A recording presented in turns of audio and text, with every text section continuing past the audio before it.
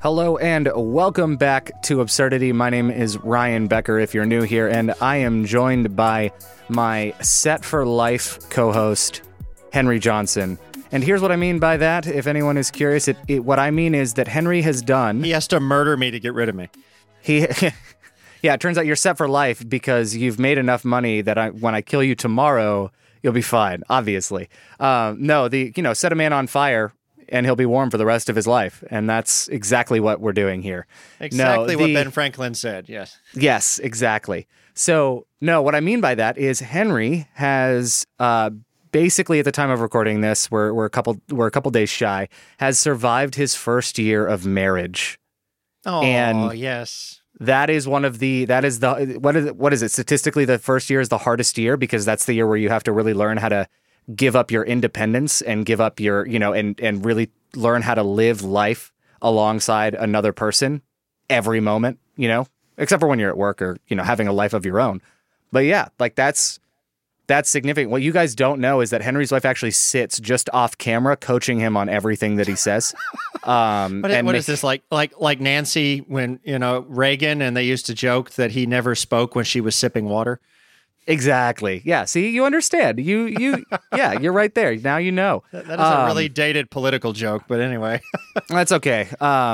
You guys dated, and now you're married, and it's going well. So, yeah, congratulations. Actually, I kidnapped her like the Benjamites, in Judges. Oh, no. Stop it. Stop it. She was dancing in the field, and I just took her, So, if you didn't know by now and you're new here, we are Christians, and Henry is a pastor. I used to pastor, and I still am actively involved in leading ministry and work with college students specifically now. But that's kind of the framework we come from. And we believe in the priesthood of all believers, which is another theologically wordy term that we're not going to get into today. But just know that's, to me, Ryan is still a minister. Yes, and I thought you were going to go the route of we believe women should be able to be leaders and pastors and be able to teach just the same. Well, I mean, since we're on the topic, yes, we do absolutely, as well. We do. I was going to do something probably more crass, hopefully not totally crass, but I was going to say you minister to my needs all the time. Yes. Thank you. I appreciate that. You minister to mine, Henry. Thank you for watching, everyone, now that they're all tuning out Yeah. No, so today we're going to talk about something that I think is actually really important. I've been meaning to talk about for a while, and both of us are bringing a different perspective on the topic to the table, which I'm also excited about and excited to dive into. With Absurdity, we talk about all things absurd in religion, culture, and society. And if there's something where you've looked at it, you've researched it, you've seen it and said, that's absurd that it's happening. There's kind of a running joke with guests on this show that midway through the episode, they're in a rant about the thing that they're on to talk about. And they go, it's just absurd. And then it clicks as to why we're called this. But we talk about everything that is absurd. Now, that being said, just because you think something's absurd doesn't mean it always is. And that can go for us too. So we may disagree sometimes on what is absurd, but that's the beauty. And that's where I think when we start from the place that everything is absurd, we can have better conversations, because when you do that, there's a little bit of humility involved in understanding that, yes, what you believe could actually be absurd, or at the very least, I understand as a Christian that what I believe is absurd to a lot of people, and I understand why that's the case. So that's where this comes from, and today we are talking about wealth, generational wealth, building wealth. And it's absurd to think that Ryan and I have any. Exactly, because we're in ministry. So our wealth the church is in heaven. Is cheap unless they run the church, then they're loaded. Oh, sorry. Or they're paying for legal fees. So the reality here is, if you think that this is going to be a Dave Ramsey, don't get credit cards conversation, you're wrong. This is not a finances and investment episode, and I personally dislike Dave Ramsey. I was just going to say, did you have to bring up that name? All right, here's an aside to probably tick off half our watchers. Okay. I love you said an aside. We're not even on the topic yet. You said an aside before we got there. People are like, why are you not even getting to the topic? I promise, but since you mentioned it, I have to, just for my own, I'm being totally selfish right now. I have to get this off my chest. Okay. I grew up around, a church that used his Financial Peace University materials My father was a banker growing up, and he went into education later in his life, but in which case he used to kind of teach the thing. So I remember, and I'm dating myself, but I remember the cassette tapes, and you had workbooks, and my dad believed in finance and whatever, and so my dad would teach a lot of those principles. I had never really watched, though, or at least as a kid, I don't remember watching him or listening to him that much. It was always my dad telling the same principles, and it's my dad. My dad, I think, I'm biased, but has a better way of saying stuff. It wasn't until probably about 5 or 6 years ago, our particular denominational persuasion, the regional authorities for that, took several of us pastors out to Dave Ramsey's area in Nashville, to where his Financial Peace University company headquarters is or whatever, for a pastors, ministry leaders seminar retreat thing about financial peace, and they were paying for it. And I was like, oh, cool, Nashville, spaghetti factory, but whatever. So we went, the important things, I'm just being honest. So we went, and I remember sitting in the lecture hall or whatever church they were renting for him to do this at or whatever. And there were several different speakers that were supposed to be here. And I have no shame in telling you, I guess, unbeknownst to me, because I didn't know what he looked like for some reason, I just didn't know. He walks out to do the first introduction thing and start talking. And I remember getting annoyed and just really angry because I felt like they were just totally trashing people that were struggling in life and acting like people were dumb, and just it was like all the Christian cliches that make me sick, plus finances, plus coming across as rich white guy whose nose, if it was any further stuck up in the air, he'd drown when it rained. Look down on poor people, kind of, Gotham-esque jokes. And I didn't know who this was. And I remember leaning over like an idiot to one of the denominational leaders that was next to me in the row, just the way we were sitting. And I remember leaning over and go, when will Dave Ramsey come out? Because this guy is a complete rear end. And the guy kind of looked over his shoulder at me funny, and was like, that is Dave Ramsey. And I was like, oh. Needless to say, that completely useless story. I do not like him as an individual. I wish him well. I hope he will be saved. I hope he can learn to love people like Jesus loves people. But while his principles are good, I would say hashtag because, well, let me rephrase that. The majority of his principles are good. And you know why? Because they come from the Bible. But that being aside, the personality behind it, not a big fan. Okay, I just had to get that off my chest. No, that's Thank you fine. so much. I understand. Go to the topic. I will say. Well, I think Dave Ramsey does a lot of. I think he does a lot of good for a very specific kind of person, and I think that the tough love approach does work for certain. There are certain people that, yes, if you get a credit card and use it responsibly and pay off your debt every month and pay off your balance every month, then yeah, you're using a credit card well. You're getting the rewards. It's a financially responsible decision. Building credit, that's totally fine. But there are some people that should just never own a credit card, like me 5 years ago. There are just certain types of people that should never own it. And so when someone like Dave Ramsey says, just go ahead and cut it up, because until you deal with the stuff that is actually causing you to overspend, it doesn't really matter what you have. You're paying more in interest than anything else. You're not being responsible or a good steward. And I understand that tough love approach works for a lot of people. My problem with Dave Ramsey isn't necessarily his advice or his approach, depending on who he's talking to. My problem is the utter disdain he's shown for his employees throughout the pandemic and his utter disdain for the exact target market that he serves. And I have another video talking about that on my YouTube channel if anyone's curious. But that's where my issue has. I don't get degrading people or degrading others at their expense you're not even talking to prove a point. Exactly. No. Yeah. Anyway. Now that we made this about Dave Ramsey, that's not actually our topic. And it's my fault we didn't get to it. And if you want alternatives, just reach out to us. Contact info's in the show notes or episode description, so you can go and check that out and let us know. And I'll be happy to send you some amazing resources that don't cost you $600 or the second stimulus check. So happy to do that if you would like. If you still have it, if you haven't spent it. Yeah. Anyway. So the purpose of today is actually to talk about generational wealth, specifically within the context of disparity. There's a lot of things that I think both of us are going to bring up that there's a shocking number of people that just don't know that these are realities. I didn't even know some of the stuff that I'm going to bring up. I think I didn't even know about until probably the last year and a half, I would say. I learned some of this stuff and did not realize it. And I think I'm going to talk more from the racial disparity side of it. Henry, I think you're going to shift a little bit more towards the generational. But I will say this topic alone,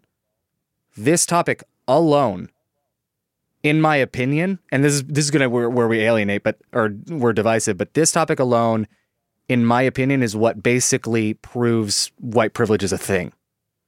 And just so we're clear, white privilege is not, if you had to pull yourself up by your bootstraps and work your way out of poverty and you didn't have certain advantages, and like white privilege isn't it's not meant to be a blanket term that describes every single person in every single circumstance in every single way. There are some people that do mean it that way. But when I talk about white privilege, I'm not talking about that. I'm talking about it as an umbrella term that describes, I would say, most in Western culture and specifically in America. But like racial disparity alone and generational wealth is one of the things that, in my opinion, proves that white privilege is actually a thing at all. So anyway. And at least as two white guys, including me, who just admitted his dad was, quote, a banker in the 90s, and I'm white and talking about finances, I just seem to, thank you so much. I guess I'm not needed for this conversation. Well, I mean, that's relevant. Yeah, that fit the description. Anyway.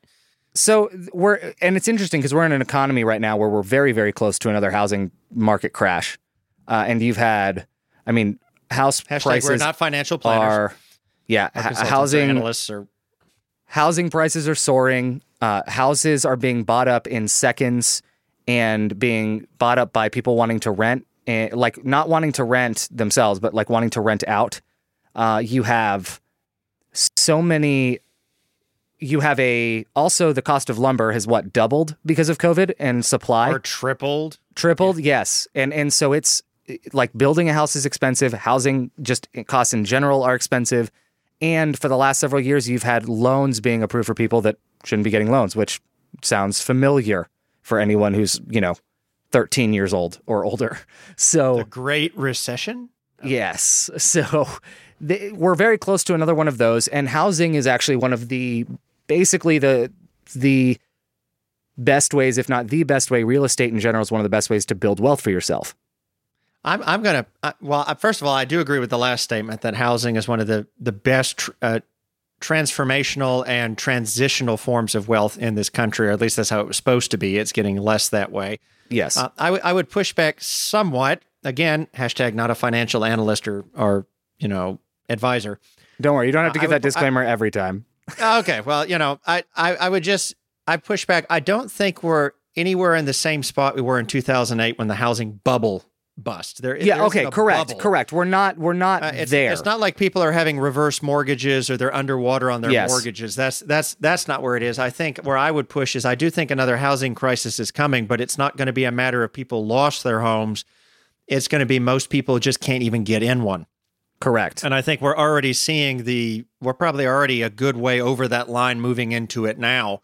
I can say even in my own privileged situation, my wife and I have been in the house that I'm in right now for about a year now. And, we got it right near the beginning of COVID. So everything was kind of delayed because of COVID, but we were in because of that. And that was before lumber prices went up and the housing markets kind of reboomed when COVID was starting to go away and pent up demand. And we're in an area of the country that's growing quite a bit. And already just in the year we've been in here, the price for the same model home, because we're in a new development, everything's getting built, for the same model home, like 5 doors down, because we were at the end of the street when we bought, and now they've finished the street. Gotcha. Since we bought, they bought built 10 more homes going the other way. They sold the same model home at the end of the street for almost $100,000 higher than we bought this house a year ago for. And my wife and I were looking at that going, if we had shown up now, just a year later, there is no way we could afford to live in this neighborhood. We would never have been able to buy this house. It's outpriced itself that fast. And I'm just like, how do people do this? Which also means you're like $100,000 richer without really. Yes and no. To me, house wealthier. Equity. Well, that's only going to matter when I die and give it to my children, right? We're just talking about generational wealth and Correct. how that normally is supposed to happen. But to me, while you're alive, a lot of it is is on paper. Because, assuming the whole market keeps going up, yes, I'm let's say 100K ahead. Well, but if I sell and then try to get into the exact same house now, the prices are all going to be right. You're not getting really ahead. The only way you get ahead is to get that value and move to a lesser area of. Yeah. Or you liquidate your assets, but. Yeah. No, I agree with what you're saying, and very much so. I do think that we're in another situation too, where people have to buy houses so quickly that they can't inspect them properly, and you've got other issues now that you're stuck in a house that you can't afford repairs for. Exactly, that's actually what I was referencing. I just wasn't going to bring it up. Well, I'll go ahead and bring it up since this is talking about, again, people get that. The last city and state I was in prior to this was also a booming market. And I remember houses go on the market and within 24 hours they're gone because there were 10 bids and everybody's going over price. And I got into a situation where I had to bid on one that came on the market within 4 hours of doing it to have a chance, and my real estate agent pushing it. And because of the market and the way it was so hot and the way some of these inspectors work or don't work, I would later find out, and the way the banking system was running it, I ended up getting sold a house that was great from the floor up, and the foundation had a big issue that nobody bothered to notice in the inspection, or if they even inspected it. I'm starting to think after the fact, really. And I know that's on me, and that's what you should really look at, and I learned some lessons with that too. But I ended up in a not so pretty penny that I only discovered when I was selling the house to come get a house and move in with my new wife, and found out I owed tens of thousands of dollars in a lemon foundation in the house. So, yeah, but yeah, nope. So I think that I do think that housing is an issue and will continue to be an issue for different reasons than in 2008. But I do think eventually we get there again if we're not careful. For me, I think first thing I want to say is when we talk about wealth, we're talking about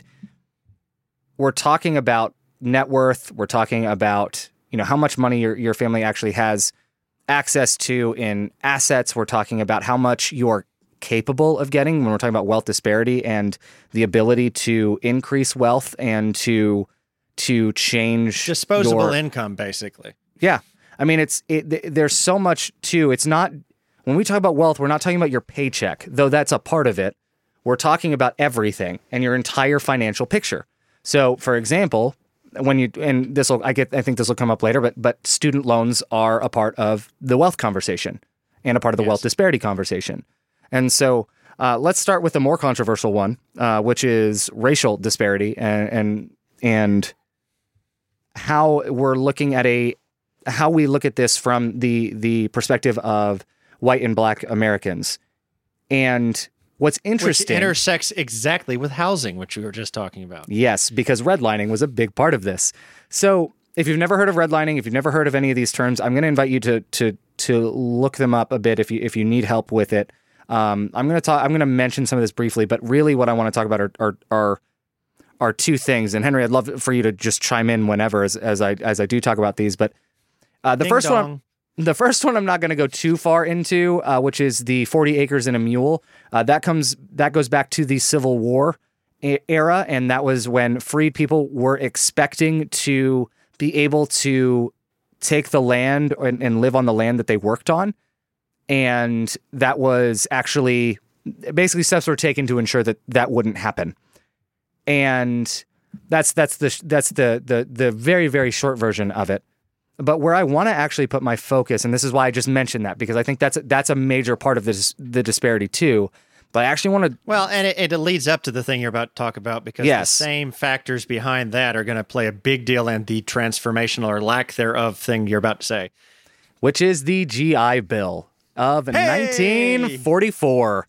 So the GI Bill was a part of a package meant to help veterans after World War II with education, with housing, and literally you can trace suburban America basically back to the GI Bill. The GI Bill is basically responsible for establishing suburban America. And interestingly enough, I have my own theory about why specifically. One thing I say about the difference between white churches and black churches is that in black churches, everyone is worshiping together communally. It's a communal worship experience. And in white churches, everyone is worshiping together individually, or where everyone is worshiping individually together. And I think a big part of that is actually due to single family homes and the rise of suburban America. I actually think you can trace, I mean, that being said, there's also the fact that there's a lot more history rooted, communal history rooted in Black history in America.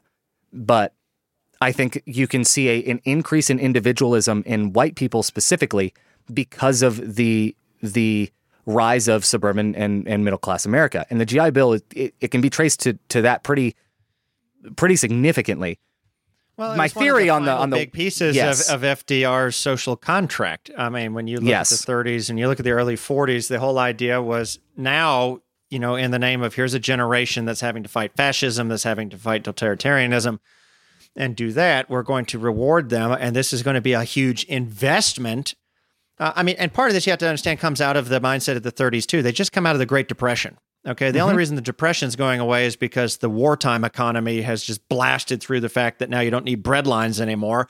Everybody's making shells, artillery, tanks, planes, weapons, whatever. I mean, typewriter companies are popping out guns. I mean, so everybody has moved into the wartime economy. And you have a realization that when war is done, that's going to go away for the most part. Now, that would be another topic for another time, the military-industrial complex, as Eisenhower would later talk about. But yeah, the whole idea is now you're going to have millions of men that have been mobilized getting a steady pay, and in some ways a decent pay because of combat pay and all sorts of other things. And now they've got to come back, and is the country going to be able to, at the same time that it's ramping down wartime industry, but you also have now 4 million plus men that had a daily job in the army or the whatever, and they're not in that anymore. What are these people going to do? There's not jobs for 4 million people when the extra jobs you artificially created are disappearing at the same time. So how do you prevent the country from economically collapsing, but at the same time invest in the next generation? And it was really a great investment of wartime capital into a whole generation of returning men, or at least it was supposed to be.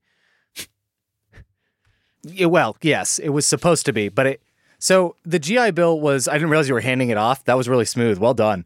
The GI Bill was not inherently intended to be racist, but it was structured in a way that basically resulted or gave way and made room for explicitly racist outcomes. And now if you had to distill that down, what would be the one thing about the GI Bill that opened it up to racism, basically? Basically, that the power for example, benefits, the power for, let's say, loans were taken away from the federal government and given to states. That is the number one factor that brought on this. So one concrete example of this is because the federal government wasn't in charge of enacting a lot of this anymore, the VA could co-sign loans but couldn't guarantee them. So when you have white-run institutions and you have all of the things of Jim Crow America in place, which is access to resources, access to items, access to places, access to everything being limited based on color, and all the better things being given to white people, which is still a thing that, by the way, happens today, and we've talked about in other episodes. The reality is that it opened the door for white-led institutions to block and outright deny loans to black people and refuse to give them housing loans, refusing mortgages, and refusing a lot of the benefits for for black Americans. On top of that, Bankley, wow, that was a Freudian slip. Bankley, frankly, preventing all of its benefits from being fully utilized, because people don't realize it's not just that let's say you go into a southern state, let's pick on that, like the state, both states that you and I are in right now, we're participating in this kind of thing. A African-American GI comes in, wants a loan. Well, the bank goes, first, I don't want him in that neighborhood. And second of all, I don't want to give him a loan. And the VA can only co-sign. It can't guarantee, like you said, so they just deny him the loan. Or they only give him a loan for some part of town they want him in, but it's not just that. Educational benefits. They were supposed to be able to get not just trade schools and other that, but go back to 2-year and 4-year degrees. Well, that's easier said than done when you're in the South and you go to a privately run, because remember, these aren't federally run universities. It's not Correct. Community colleges. And you go to an admissions board or all of that, and you go, I would like to study X subject. And they look at you and go, sorry, we don't have tools for African Americans to use to learn that subject. Take something else. All right. And so you had a lot of them that couldn't go to school for certain things, and they couldn't even go to the trade schools that the VA was encouraging them in the absence of 4-year degrees to go to, because they go, as I just said, well, we don't have tools for you to use because those are whites only tools. Yeah. Well, so now you can't take the classes, so you don't get that education either, et cetera, et cetera, et cetera. What's interesting is during my research for this, I actually discovered this. One of the other reasons and that black people were actually blocked was because of honorable discharge. So most African Americans got dishonorable discharges. A much larger number of black people were dishonorably discharged. The actual disparity: 21% of white soldiers were dishonorably discharged. 39%, almost half, right? Like closer to half than to.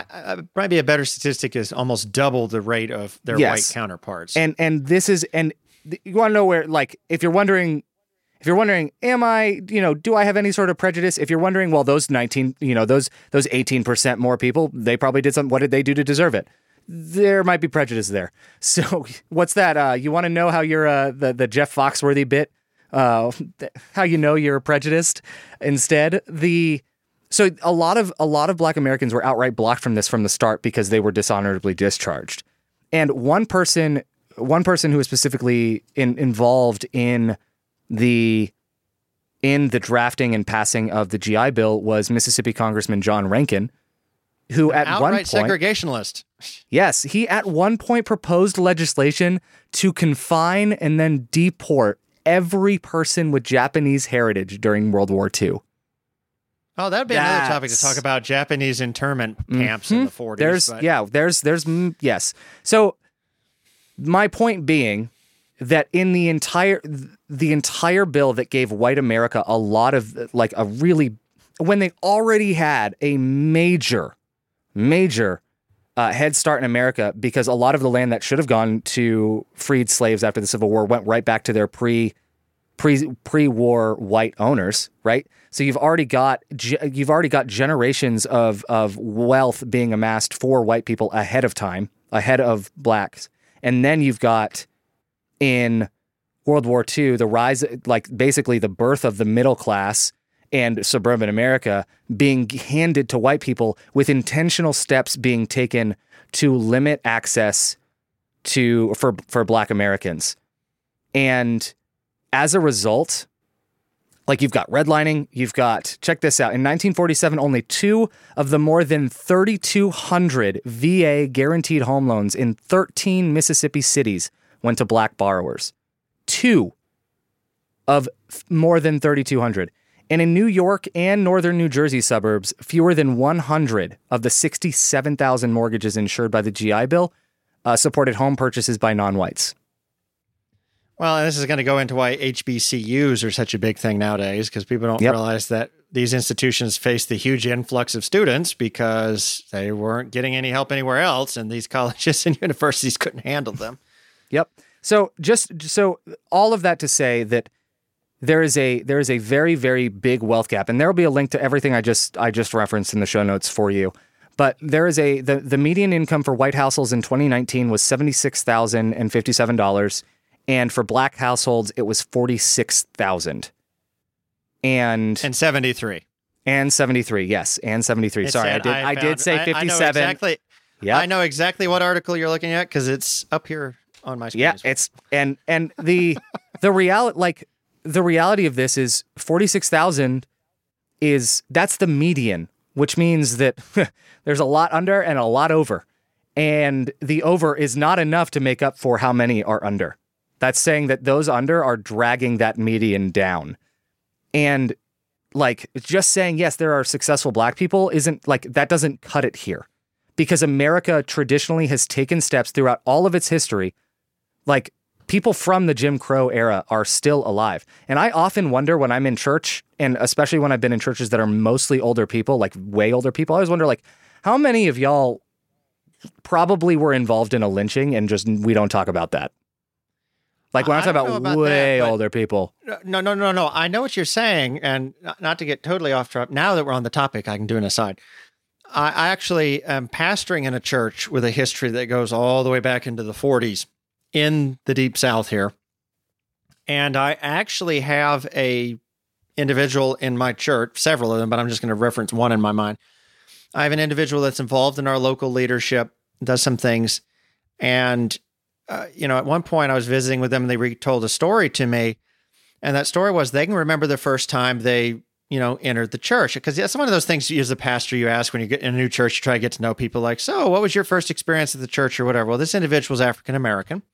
And I was not prepared for the story about this exact church that I'm pastoring that he gave me. And hold your horses, because the guy's a member, which is just crazy. I don't know if I would be. His first experience with this church was they were being invited to come for some special program for something by the pastor, the white pastor at this predominantly white church. The head deacon at the time was standing outside the church waiting for this gentleman and his friends that were supposed to be part of this program. He met them at the front door. They could not set foot through the front door of the church. He walked them around to the back door of the church, walked them in the building, up the stairs, walked them through the back of the sanctuary to the front row that was taped off for them. No one else sitting on this row. They sat them there. He specifically remembers a empty row behind them and then everybody else sitting. They sat there. Nobody acknowledged they were there. They did their part of the program. The pastor said thanks or whatever. When the service was done, because this is back in the age where, well, some churches still do this, but like deacons come and then escort people out and, stand in the rows and all the weird stuff. That same deacon came back to the front row before everybody else was dismissed, walked them back out the back of the sanctuary, down the same stairs, out the back of the church, and then shut the door behind them. Yikes. This happened in this church, and you want to know what's even more awkward when he finally told me this story, because he wasn't doing this to throw anybody under the bus. He later, through a process of events, ended up a member of this church. He came back. Talk about God's redemption, but also things this is crazy to think about. That same deacon that had walked him in as a teenager and back was the head deacon at the time that he showed up at this church to be a member. And of all ironies, and I think God just has a way, this gentleman is now the head deacon in place of that gentleman in this same church that treated him as such as a teenager. Wow. And it's crazy to think of stories like that. This is within our lifetime. I'm talking to this guy. That was his experience in the church I'm in. Yeah. And I just shake my head and go, you talk about lynchings, I'm sure, but there's some of these individuals are still alive that he remembers doing that. And I'm like, holy moly, and his heart to still want to minister to the church. Again, this is a testament to someone who believes in the message more than the people in it, for sure. Yeah. But just, you can't tell us this stuff didn't happen. Ugh. I 100% agree with you. And I think that there is, I think we have, there's a lot of that we do honestly need to deal with. In my opinion, though, I think there's a problem. There's a problem where we think my whole issue with and why I wanted to bring that up specifically today is because I think there's a really big issue with celebrating like hustle culture and pull yourself up by your bootstraps and build the American dream for yourself sort of deal. And if you give somebody bootstraps. Yeah, exactly. Well, ironically, I actually did talk about this in another episode. Unfortunately, that recording failed us miserably. We had to re-record, and then this whole spiel did not make it into that episode when we re-recorded it. But I'm really just tired of hearing these inspirational stories of someone working 3 jobs to get themselves through college, which is, by the way, working full-time while you're in school does not get you through school. I don't care if you did it in the 70s. I don't care if you did it in the 60s. I don't care if you did it in the 80s. That doesn't work today. Sorry. I don't know what to tell you. About 10 years off your life. Yes. And also, most companies won't even let you work full-time at that age anyway because they don't want to pay benefits. So you're limited. But because, we've tied health insurance to job and healthcare to your job instead. So thanks, That's Obamacare. an entirely different, right. That's an entirely Work different. your 39 hours and not 40. But, we love the Affordable Care Act. So Yes, we do like the Affordable Care Act. I'm just saying that people are working around that 40-hour limit. Oh, no. I'm saying I'm playing on the riff that like so many people love the Affordable Care Act but hate Obamacare because they don't. Yeah. They don't it's not realize actually called Obamacare, but anyway. Yeah, they don't realize it. So but my problem is that I'm tired of us, like, it's amazing when someone does that. I'm not trying to take away from someone who does that and who has done that. And by the way, just so we're clear, trying to make it so that future generations don't have to do that is not taking away or diminishing your experience. It's not disrespectful to your experience to not want that experience for other people. And I get sick and tired of the parents who say, I want my kid to have a better life than me. And then the second that their kid has a better life than them, they're petty, they're jealous, they limit, they emotionally manipulate, they economically abuse their kid so that their kid, they got to make sure their kid is grateful for all the opportunity that their parent is now limiting them from. And people should work, but do they have to work 5 jobs just because you did? I mean, well, and on top of that, teaching them a work ethic and slavery. what I was going to say was, do you really want the gifted minds and the gifted people with that work ethic that are doing that? Do you really want their energy and talent and passion poured into that? Or would you rather it be empowered and poured into something that matters as far as from a societal standpoint, that matters from solving cancer? Yes, solving literally anything. And that's what's so frustrating to me is we've built this up and say, well, you just need to work your way out of it. And I don't buy that. I don't think that that's the way that we should that's the thing that we should accept. I'm not saying that you shouldn't have to work at all. I'm not saying that you have to work for it. I get that. What I am saying is that there is a very real economic disparity that exists. And I see it. I'm a college recruiter. I meet with families all the time talking about finances. Even when I talk about, the school I work for has a work match scholarship. And, whatever work you do over the summer, we will do a brief, or we'll do a small match, dollar for dollar up to a certain amount for whatever you earn that summer. And, it's open to any student. And what I'm realizing as I go through it is that scholarship basically ends up not favoring, because it does apply. Anyone can technically get it. But you know what families are super confident? It's the families who have, extended family that owns a business, or they have the connections, and they go, yeah, he's just going to work on so-and-so's business, and they're going to make sure they pay him $2,500 at the end of the summer, and he's going to have his match amount. Or thank you for giving us very specific financial information. Yes. So the reality is that there are a lot of students that don't have the same access to jobs, that don't have those same connections, and it's through no fault of their own. And now they have to work even harder just because of where they were born, or just because of potentially what they look like and the circumstances that they were born into. And now they may not be able to as easily acquire that kind of thing. And granted, this is so. Just before anyone attacks the university for this is the first year this scholarship has existed. A donor funded it, actually, and the school is using this summer to measure its impact and its effect before we decide what to do with it in future years. So no one jump on the train. Literally, it's open to everyone so that we can actually gather data. So that's part of it, but that's the reality. Is there are a lot of things that, yes, if you are already starting off from a better financial position, and by and large, white people tend to be the ones that are born into that position more frequently. Not saying if you're some, from really small town that you were born. I'm not trying to say any of that. Okay. If your circumstances, if your circumstances are not described by what I'm saying, then I'm not talking about you. That's how that works.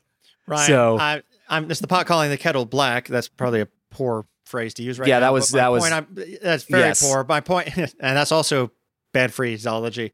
I can't win. My point I was trying to make is, and I just proved it. I love it. Right into it, is neither one of us need to die the death of 1,000 disclaimers. Hopefully people understand where we're coming from. If you don't, comment and we'll people will still comment. I mean, they will anyway, and that's fine. Yes. Comment. Go ahead. It just drives up our views. So just make sure you leave a thumbs up too. That really matters on YouTube. Thank you. Yeah. So no, now, but let's talk about right. let's sound like entitled millennials for a moment. Oh, that Right, one since you brought gets that me up. even more. Oh yeah. Yes. So let's keep going. transition- I'm gonna look something up you for riff myself on that. while you do this. Yeah, you riff on that while I bring that up for a second. So all right, we talked about the racial disparity for a minute, but it's not and I say this to say, once I add this second thing in, imagine just how much worse it is for African American millennials. All right. Yes. Or Gen or X. people of color in general, by the way, because this is Right, in general. It's minorities, but there's a specific relation in America to Black Americans because of the history there. So that's why Right, that so gets talked about a lot more. Correct. So let's talk about millennials for just a second. And by millennials, I'm going to use the federal, the Fed definition of millennials, which right now means if you were between 24 and 39 in 2020, you're a millennial. Okay, I know different people have different blah blah. What is that? But by that definition, both Ryan and I are millennials. So now we can talk about ourselves. Okay, we're the largest generation in the workforce in the U.S. right now. Okay, but we're also the least wealthy. Yay us! Okay. So according to the Business Insider, when I was looking up these statistics here, citing the Federal Reserve data, our generation holds only 4.6% of U.S. wealth. So that works out to about 5.19 trillion. I'm not doing this math. Bloomberg News did this math. And boomers, which is the generation ahead of us, so that would be, they were born between 1946 and 1964. So they're like 56 to 74 or whatever in 2020. Okay, they hold 53.2% of U.S. wealth. So it's like that whole generation that had the GI Bill to help them, right, among other things. That's $59.96 trillion. Okay, which is also double what Gen X holds, which is like 28.5 trillion. Anyway, the point is, right, there's 56 million millennials in the workforce, and there's only 41 million boomers in the workforce, and yet over 50% of the wealth is held by them, and less than, what did I say? Now I got to scroll back up. Yeah, less than 5% is held by us. Yep. Okay. Now, obviously, and the article I think says something along these lines too. That wealth gap is partially explained by the fact that boomers are older, so they've worked longer. They've had longer times to pay off debts. They've had their peak earning years, they call it. So yes, obviously you and I haven't lived long enough to do that. But the reason I'm bringing this up is historical trends are indicating that the wealth gap shouldn't be as big as it is by far. In other words, the wealth gap between when boomers were our age and now what we are is 4 times larger than it was. Okay. So in other words, someone at our same age in the generation in front of us, okay, was 4 times better off than we are financially in the United States. I can't speak for the whole world. But between that, okay. And to put a final number on that, and then it looks like you want to comment on something. To put it this way, to put that into something you can visualize, a boomer at our same age had $600,000 more. That's the median average. $600,000 more in their average net worth than we do at their exact same age. $600,000 more they had the chance to either be given, have, earn, pay, whatever, at their same age than you and I do now. If I had an extra see, now I'm sounding entitled and white. If I had $600,000 right now, my house would be paid off for one, and a lot of other things would be dealt with. I have not had access to $600,000. Yeah. And I probably will not have access to $600,000. What's funny is I actually at one point, not me specifically, but my family did, not because of anything good, by the way. So if anyone but unfortunately because of mental health problems, and yes, my dad. And if anyone's curious, my dad passed away when I was 17 of a heart attack, and my family had no idea he had a life insurance policy, and that did benefit. And yet I still ended up having to go to school on student loans because of some things that happened in my family outside of that. And before anyone comes in here telling me it's because of financial mismanagement, no, that's all. So this isn't that episode, and that's not the thing to come at me for. I know. So, we could have another whole conversation about medical costs in this country, but so one thing I actually did a presentation on this at a church that wanted to know about empowering young adults, and this was based off of some research from something in 2018. In 1960, the median gross rent was $71 or $588 in today's dollars. The current median U.S. rent, according to Zillow, is $1,700. This is 2018. Good grief. Yeah. All right. In the late that's higher than that yeah, now, so it's gone higher. Yep. In the late 1980s, it cost $7,050 or $15,160 in today's dollars for a private undergraduate degree. The average cost today is $34,740.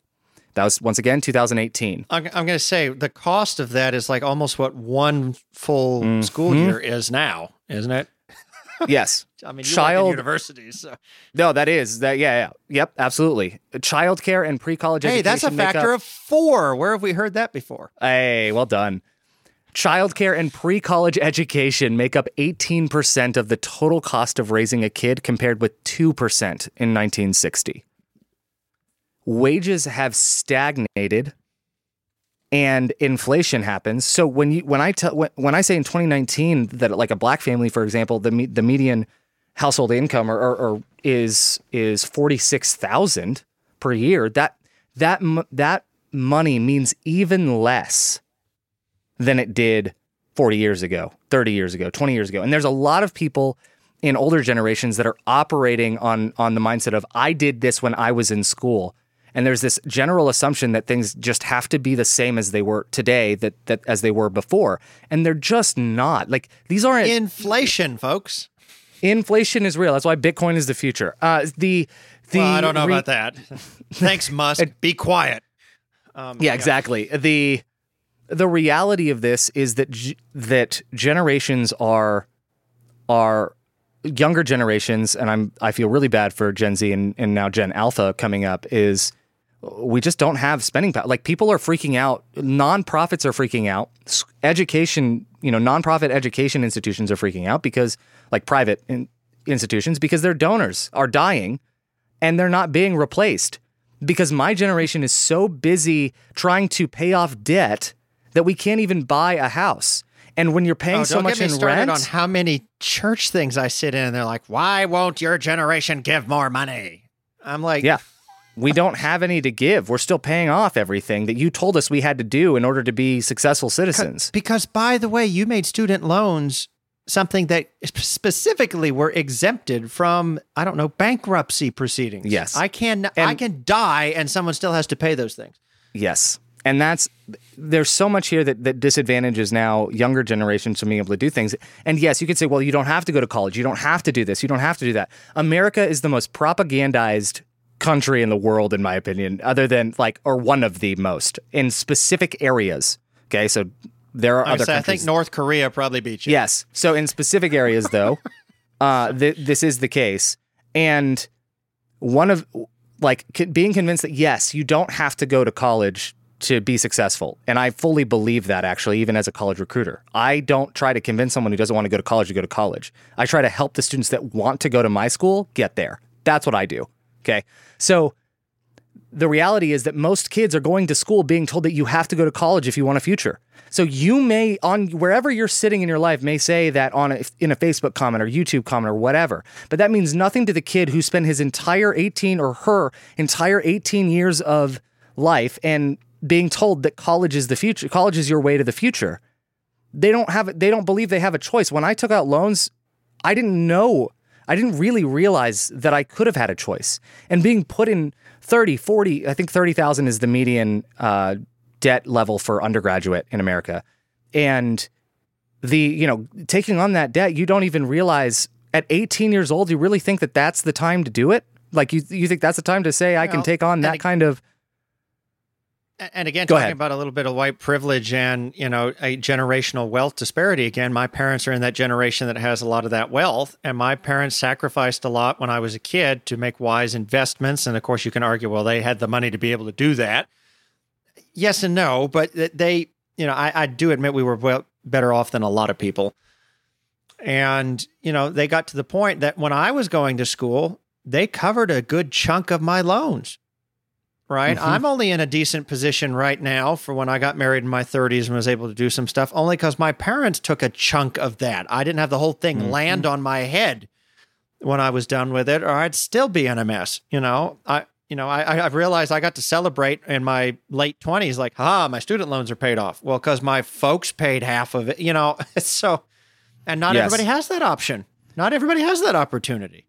And 60% of Americans are basically one bad day away from being homeless because of the fact that we don't have any savings. And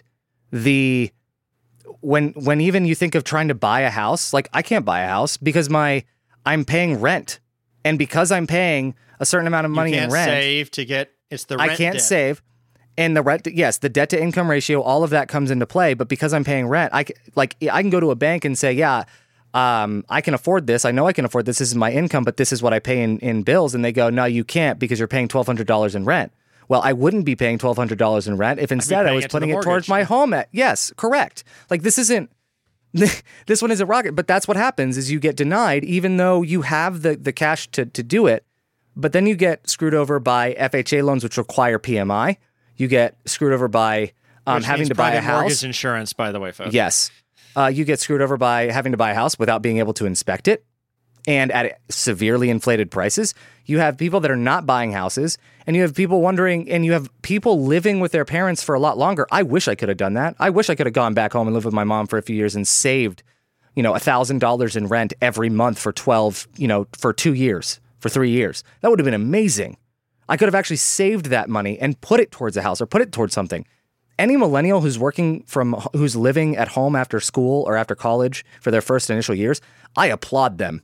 And I say, go, or any Gen Z now at this point that's doing it, I'm like, great. You're being financially responsible given the situation our generation is currently in.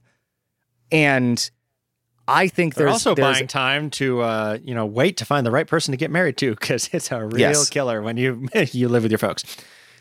Yes. So I think I want to transition into kind of where we go from here and what we do. And to me, the reason I talk about this, now granted, I get fired up about certain things and I fully understand that. And some of it is like baggage from how people have reacted to me in the past too. But I think where I want to go with this is, and this is my hope in every conversation I have, is that I really hope that this helps people have like 5% or 10% more empathy toward people in lesser fortunate situations, or with a harder stage of life or harder class, economic class to get out of, right? It is not that Americans, like even right now, there's a big conversation on if Americans are lazy because so many people would rather collect unemployment than go back to work at McDonald's or Burger King. But no wonder when we spend all of our time degrading and deriding fast food workers, no wonder when the government actually pays a wage that people can live on, more so than what they can live on at work, then no wonder they don't want to go back to the job. That extra unemployment. Thank you. Right? State of South Carolina. Yeah, it's Tennessee too. If you look at the government paying people, giving people a temporary, more livable wage, I won't even say it's fully livable, but more livable wage, and you say, that's keeping people from going back to work, I don't know what to tell you other than to say that the government paying money is not the problem. The wages themselves are the problem. And the companies like Walmart that would rather pay you less and rely on government assistance through food stamps and make you rely on that in order for you to live. And then you have the argument, people go, well, inflation takes over then, and if you give them $15 an hour, they just raise the price. Yeah, it doesn't. McDonald's is one of the companies that have brought that up, that it would barely hurt them. Most companies that do that, that's a total lie. There's this really dumb, heartfelt, I really want to cancel my Patreon over this, to be honest. There's this really dumb, heartfelt message from Jack Conte, who's the founder of Patreon. And he talked about how they just raised $155 million in cash recently, and then also laid off 36 workers. And he's really heartfelt about being transparent and really wanting to talk about why they're doing it. And they just can't afford it because they want to go this other direction. And I'm just sitting here like, so he should blast off with Bezos, huh? Yeah, exactly. This is wage and slave labor in that respect is ridiculous, let alone that slave labor is actually still a thing in the prison system. So read that fine print in the 13th Amendment. They're not making license plates, though. Of course not. So what I hope is that in these conversations about generational wealth, especially if you're coming from a place where you do have income and you think, well, you need to work harder or you need to do more, or yes, sometimes the answer is that someone does need to generate another stream of income. That's absolutely true. And I'm grateful for things like YouTube and otherwise that teach people how to do that and to do it for free. But the reality is there's a lot of people that are unnecessarily disadvantaged and it's not their fault. And I really wish we would take that into consideration and not just assume that someone is worse off because of a decision they made. All it takes is one bad day for so many Americans in order for them to basically be on the street. And yes, that has to be a really bad day, don't get me wrong, but it can be as simple as a car accident. As a small car accident where no one even dies or no car is even totaled, and all it takes is the medical bills from that to bury you because you were already strapped thin. And I don't have the solution exactly for how we make reparations or how we help bridge the racial divide. But what I do know is I do know that we need to rework student loans and that whole industry. And I do know we need to rework healthcare. Absolutely too much.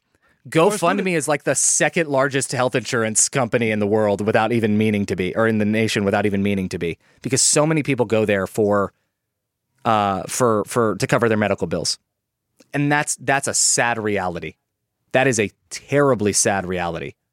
So there are certain policy changes and things we can do on a societal level, but we don't get there without first the interpersonal relational level of leveling with one another, being empathetic and sympathetic to situations, understanding, and actually being willing to have those conversations without the disdain and condescension that comes with believing that someone is in their position just because they did something to deserve it. Assuming that without actually knowing a person is where prejudice is, like that is prejudice, and it's where further prejudice is born. So that's what I want to say there. But Henry, I want to pass it over to you. I'd love to hear your thoughts here. Where do we go from here? Well, I mean, like so many things in life, the first step is admitting there's a problem, right? And there's so many things that our society has put up nowadays, politically, socially, even religiously, to try and, basically say, there's no problem, don't look here, blah, blah, blah, blah, blah, blah, blah. Well, that doesn't do anything. It just kicks the can down the road for it to get even more rusty so that eventually one of our children or great-grandchildren goes to kick that can and it slices their foot open and they get tetanus. So because they didn't get a tetanus shot because they had no health care. Yep. Wow, that was I went, that yep, really escalated. But that's what happened. My point is, we have to admit that there's a problem. That's going to require a lot of different things. I mean, one thing maybe we have the right to speak to, since we were talking about entitled millennials and white privilege, this could be a topic for another time, white guilt and certain things like that. I mean, I know there was some phrases that were already used in this that sounds really politically charged, and I'm just ready for the comments now like, aha, we knew they're both liberals or whatever. Well, you might actually be surprised what our political leanings are or not. I can't speak for Ryan, but it doesn't, that shouldn't match. See, we always deflect and where's the fire and where's the, and again, we don't deal with the issue. Okay. I think it does not mean that I am personally guilty to admit that in past generations, wealth was despairingly, given to certain ethnicities and people. Yep. Right. That doesn't automatically mean I have to now go, be tarred and feathered in the street to say I did that. Okay, that does not necessarily, everyone immediately thinks we do these extremes, either or. If I admit that, then I just said I'm a racist. And if I deny that, then somehow I'm not a racist. And well, no, it doesn't work that way, okay? It doesn't mean I'm a horrible person. And if I admit, which I'll admit right now, I have been the beneficiary of white privilege in many areas of my life in this country. Okay, I can own that. That doesn't mean I'm a racist, depending on what I do with it. You see, and that's the big thing. First step is admitting that there's a problem. The second thing is within our power or whatever was been handed to us or whatever, what are we going to do about it? And I don't necessarily have the immediate prescriptions to solve it either. Some people will go, well, reparations and you give money, or other people will go, change the student loan system or whatever. And there's probably something to be said about having a conversation about all of that.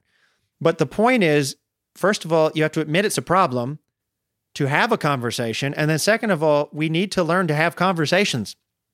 Because right now we live in the echo chambers of, I don't have a conversation. I have a discussion with people that agree 100% with me. And if you don't agree with me, it's not a discussion, it's a debate. And then it's a zero-sum game where which one can I crush? And it's not about figuring things out collectively. In so many areas, and the church, I said this as a Christian, the church should be modeling this, and we're not. We are more chasing after modern political discourse than influencing it. Well, let me take this back. Evangelical Christianity is influencing public discourse, but not in the way it should be. We are further inflaming the situation and using the said tactics of politicians and thinking that's great because as long as the Lord ends up on top, listen, God doesn't need you to help him be on top. Okay, he really doesn't. I mean, what kind of narcissist are we to think, well, God needs my help to become the head of the universe? Okay, yeah, woo-hoo, cuckoo. But anyway, I mean, that being said, we need to be modeling how do you have discussions with people when we don't agree, right? Well, that takes listening. I need to be able to hear about people. I'll throw out on a limb here. I'm not a huge fan of what's commonly called reparations, but if I can't sit down and listen to somebody who is a big fan of that, then I'm not contributing to anything but the further breakdown of these issues. So first step, admit there's a problem. Second thing, listen to those that disagree with you on this thing. Have a discussion, not a debate.